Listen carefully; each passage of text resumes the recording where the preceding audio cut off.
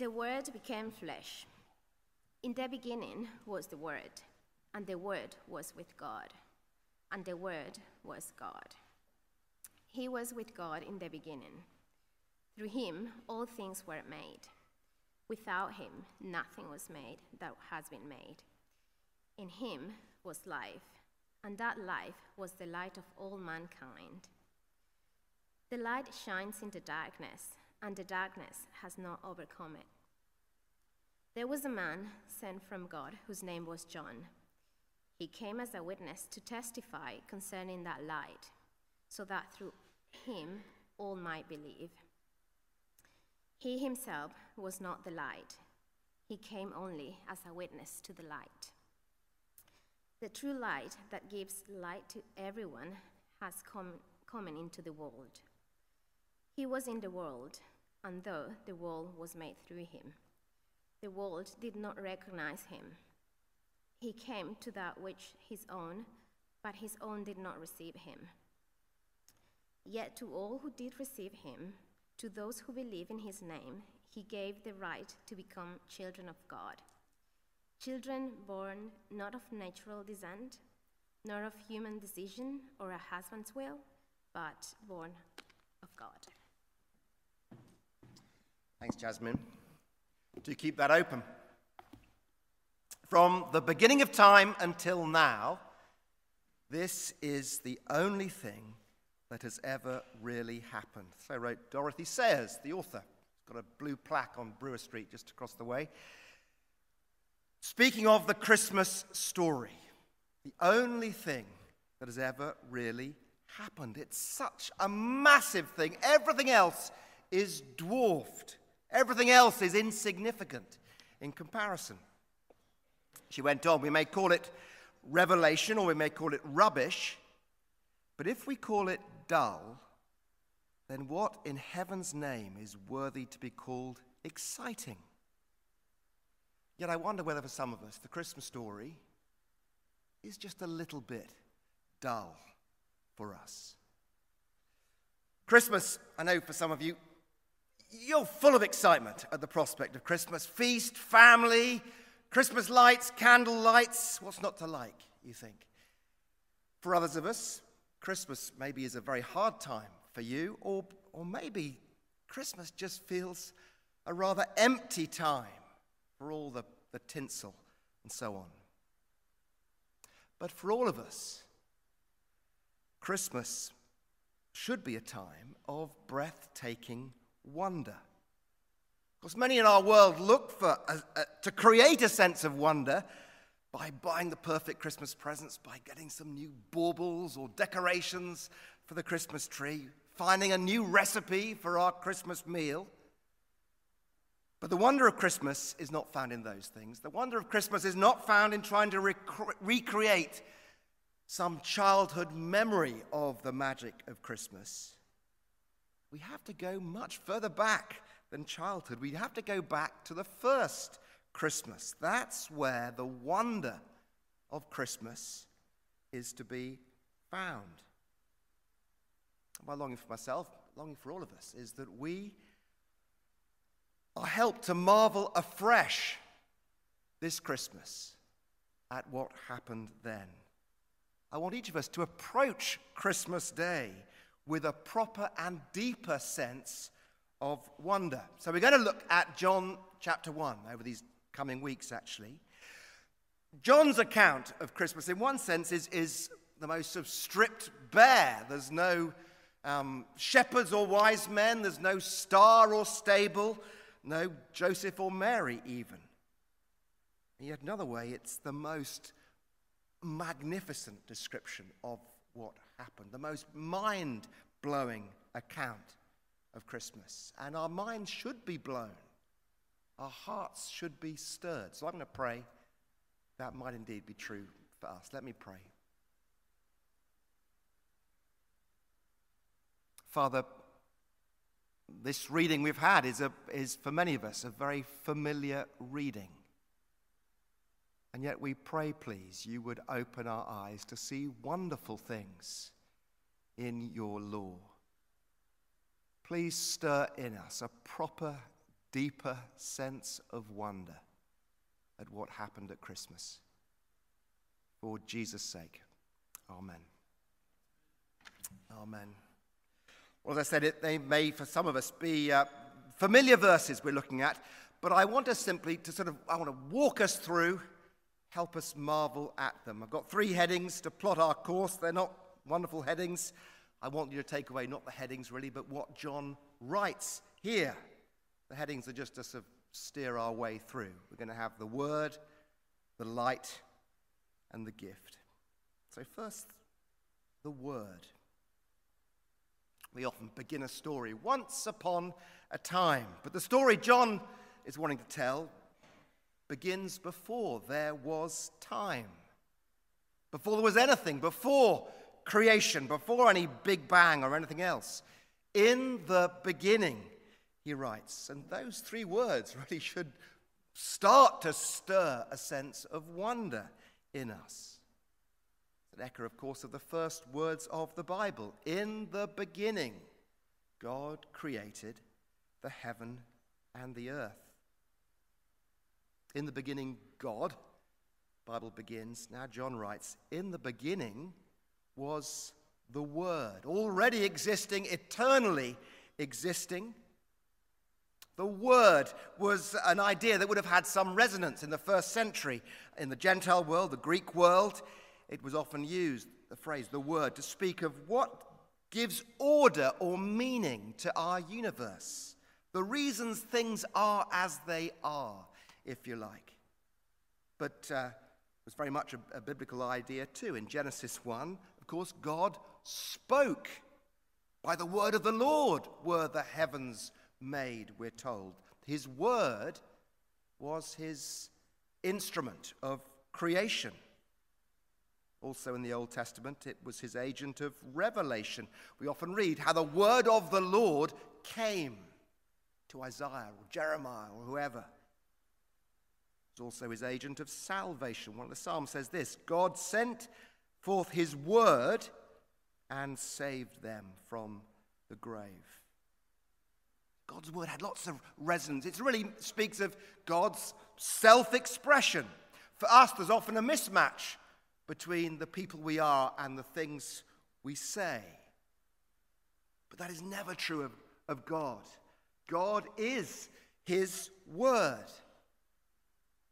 John has all those ideas, I think, in mind, but he's also saying something new. So here again, how John introduces the word to us.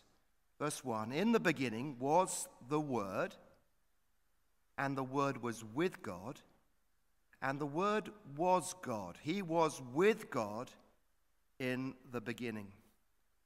Notice how those 2 verses mirror each other. And at the center is the statement, and the Word was God. That's who we're talking about, God. If you ever tried talking to a Jehovah's Witness on your doorstep, you'll perhaps know they make much of the fact that there is no "the" before the word God, and therefore it could be translated a God. The word was a God, divine in some way, although there was a perfectly good other word for divine. But John is choosing his words very, very carefully. If he'd say the word was the God, that would imply the word and God were one and the same. But that's not quite what John's saying. He's saying the word is not all there is of God, but all that God is, the word was. That's his point. There is unity, and yet there is distinction too, for the word was with God. He's expressing something, of course, we don't find easy to get our heads around. We can't get our heads around.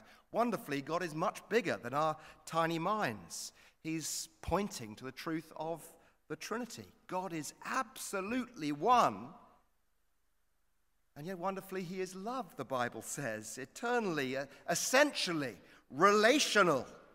The Word was God, and the Word was with God. And that word with is the word often just translated towards or to. It implies face to face. It speaks of being with another person. It implies relationship, intimacy. In Genesis 1, God spoke and the heavens and earth were created.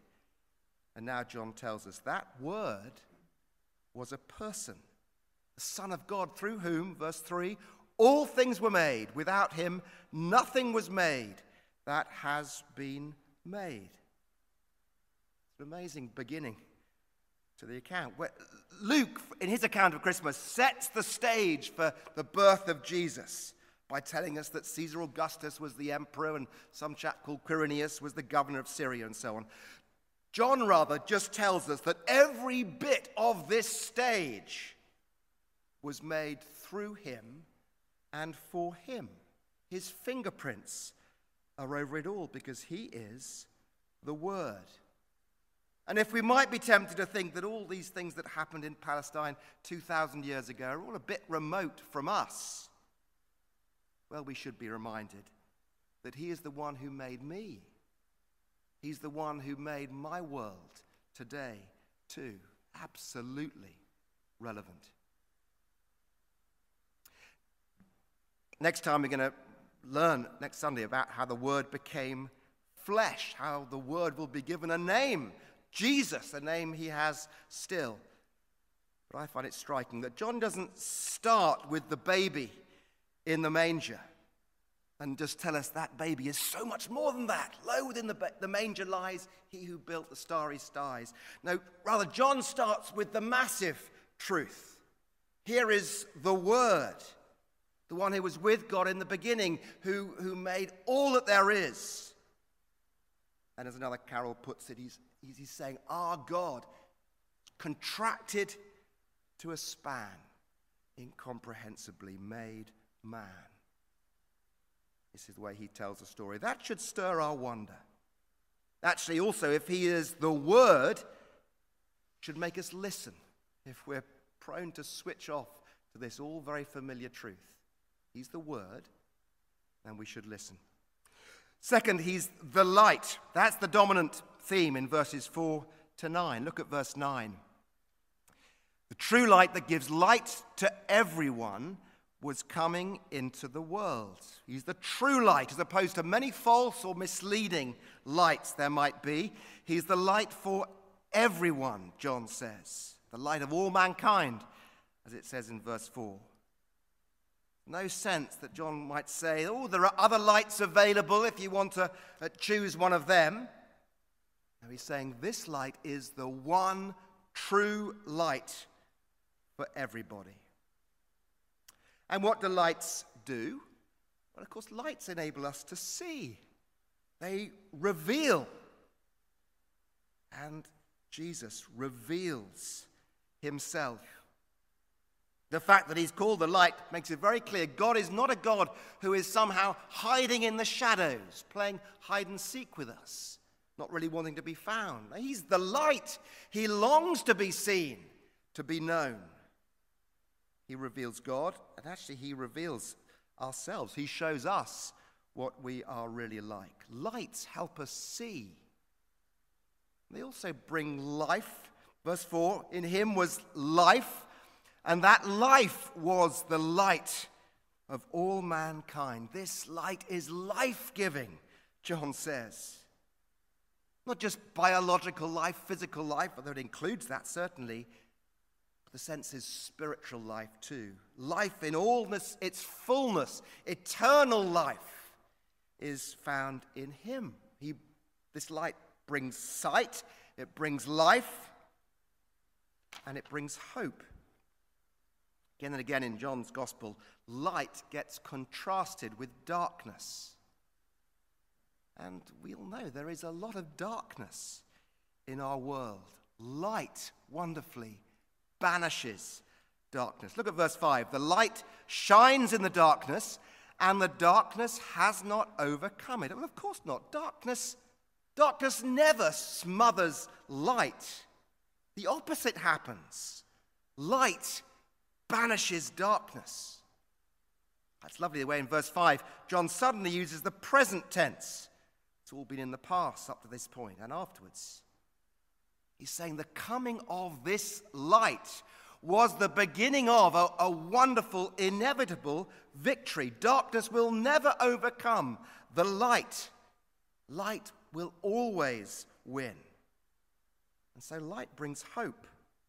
That's a hope to hold on to today.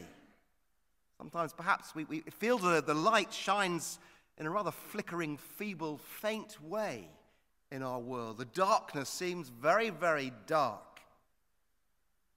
But light shines in the darkness, and the darkness has not overcome it, nor will it. This light brings sight and life and hope. And then sort of lobbed in the middle of this section, we get that little paragraph, verses 6 to 8, about John. It's talking about John the Baptist. And it seems a bit of a sort of interruption almost, a bit of an interlude. But in part, John is now anchoring the story in history. He begins in the beginning, but now, verse 6, there was a man sent from God whose name was John. We're now in history. But it's striking what we're told about this guy, John. We're not told what the other gospel writers tell us, nothing about how he liked locusts and wild honey, nothing about how he came to baptize people. That's not mentioned at all. Rather, verse 7, we're told he came as a witness to testify concerning that light, so that through him all might believe. And that's a rather odd thing for John to have come to do, because we might think, does a light really need a witness? You don't usually need someone to point out a light. We see light for itself. Light bears witness to itself. And this light that's come is not some piddling little light. It's the light, the true light that gives light to everyone. Why does that light need a witness to point others to it? Well, notice that the point of John's witness at the end of verse 7, it's so that through him all might believe. And that's a very important theme in John's gospel, faith. John is saying faith comes through witness. John is the first of many witnesses. We'll see others, the woman at the well, the man born blind, John the gospel writer himself. Witness is what we are called to do now. He is the light for everyone. And the world needs witnesses to that light if they are going to believe. What a job we've got. People are in darkness, and we can point people to the light. The final verses tell us something of the reception we might get, the mixed reception, though. Third heading is the gift. And it's an amazingly precious gift that Jesus brings, as we'll see. And part of its preciousness, actually, comes from the pain that there was in the offering of it. Verses 10 and 11, I think, are some of the most shocking verses in the Bible. Verse 10, he was in the world, and though the world was made through him, the world didn't recognize him. He came to that which was his own, but his own did not receive him. Some of you will be traveling, no doubt, over Christmas to join members of your family, maybe going to your parents, going home. I hope it doesn't happen to you. Sadly, it does happen sometimes in our world. But imagine this happening to you. You turn up to see your family and you're greeted with, who are you? Imagine your parents seeing your suitcase in hand and them saying, I'm sorry, you're not staying here. Go away. You're not welcome. It'd be a terrible, terrible thing. And yet here we're talking about the one through whom everything was made, the one who sustains our life, everything we enjoy in this world, the one who is the Word, the one who is the light. He came to that which was his own, but his own did not receive him. I don't know about you, I hate rejection. Hate rejection. And we're probably familiar with the idea that Jesus was rejected, that he faced hostility. But can you imagine how painful it must have felt for Jesus to come to his own, and his own not to receive him, not to recognize him, not to receive him? And yet he comes offering the most wonderful, amazing gift of all. Verse 12, to all who did receive him, to those who believed in his name, he gave the right to become children of God. I don't quite like the way rights has become the way everyone speaks these days. Everyone wants to talk about their rights. But here is a right that is offered to everyone, that none of us deserve, a right that is beyond anything we might have ever imagined. Not just to be servants of God. That would be a pretty amazing right to have, to live in God's world and be called to be his servant. But now this is so much more. He gives the right to become children of God. To know God's love and care and protection. To know God as Father. Can you think of a more wonderful or precious gift you could ever be given than that? You want to know, capture something of the wonder of Christmas. Forget what's under the tree, but ponder this gift. And it's perhaps, again, familiar to us, far too familiar. But John says in one of his letters, how great is the love the Father has lavished on us, that we should be called children of God. And that's what we are, he says. Is that not an amazing gift? The right to become children of God. And it's all of grace, he says. None of us deserve it. We don't have some inherent right to it because we're born in a Christian home, because we're of a particular race. No, verse 13, children born not of natural descent, nor of a human decision or a husband's will, but born of God. None of us deserve this. There's nothing we can do to earn it. It's not our choice simply, or something we can choose for someone else, for our children maybe. No, this is an act of God, his sovereign grace. And yet at the same time, it's offered to everyone. Verse 12, to all who did receive him, to those who believed in his name, he gave the right to become children of God. It's all of God, and yet there is a response which we are responsible to make.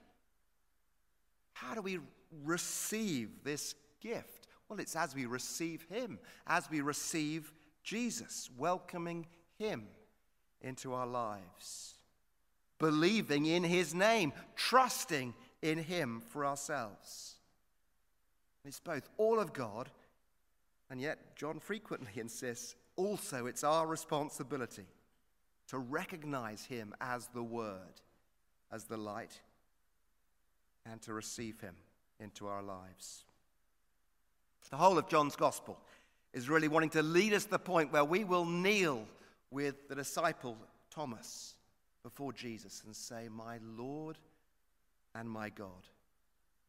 To receive him, recognize him. Have you done that?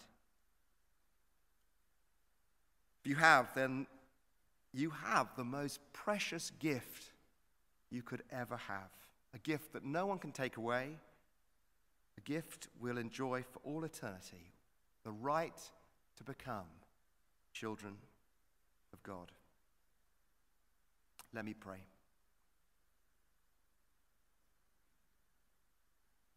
Father, there is so much that should stir us to wonder about Christmas. The one who came, the one who was made flesh. And pray you'd help us to see that afresh and anew this Christmas time. But also the wonder of the gift he comes to bring.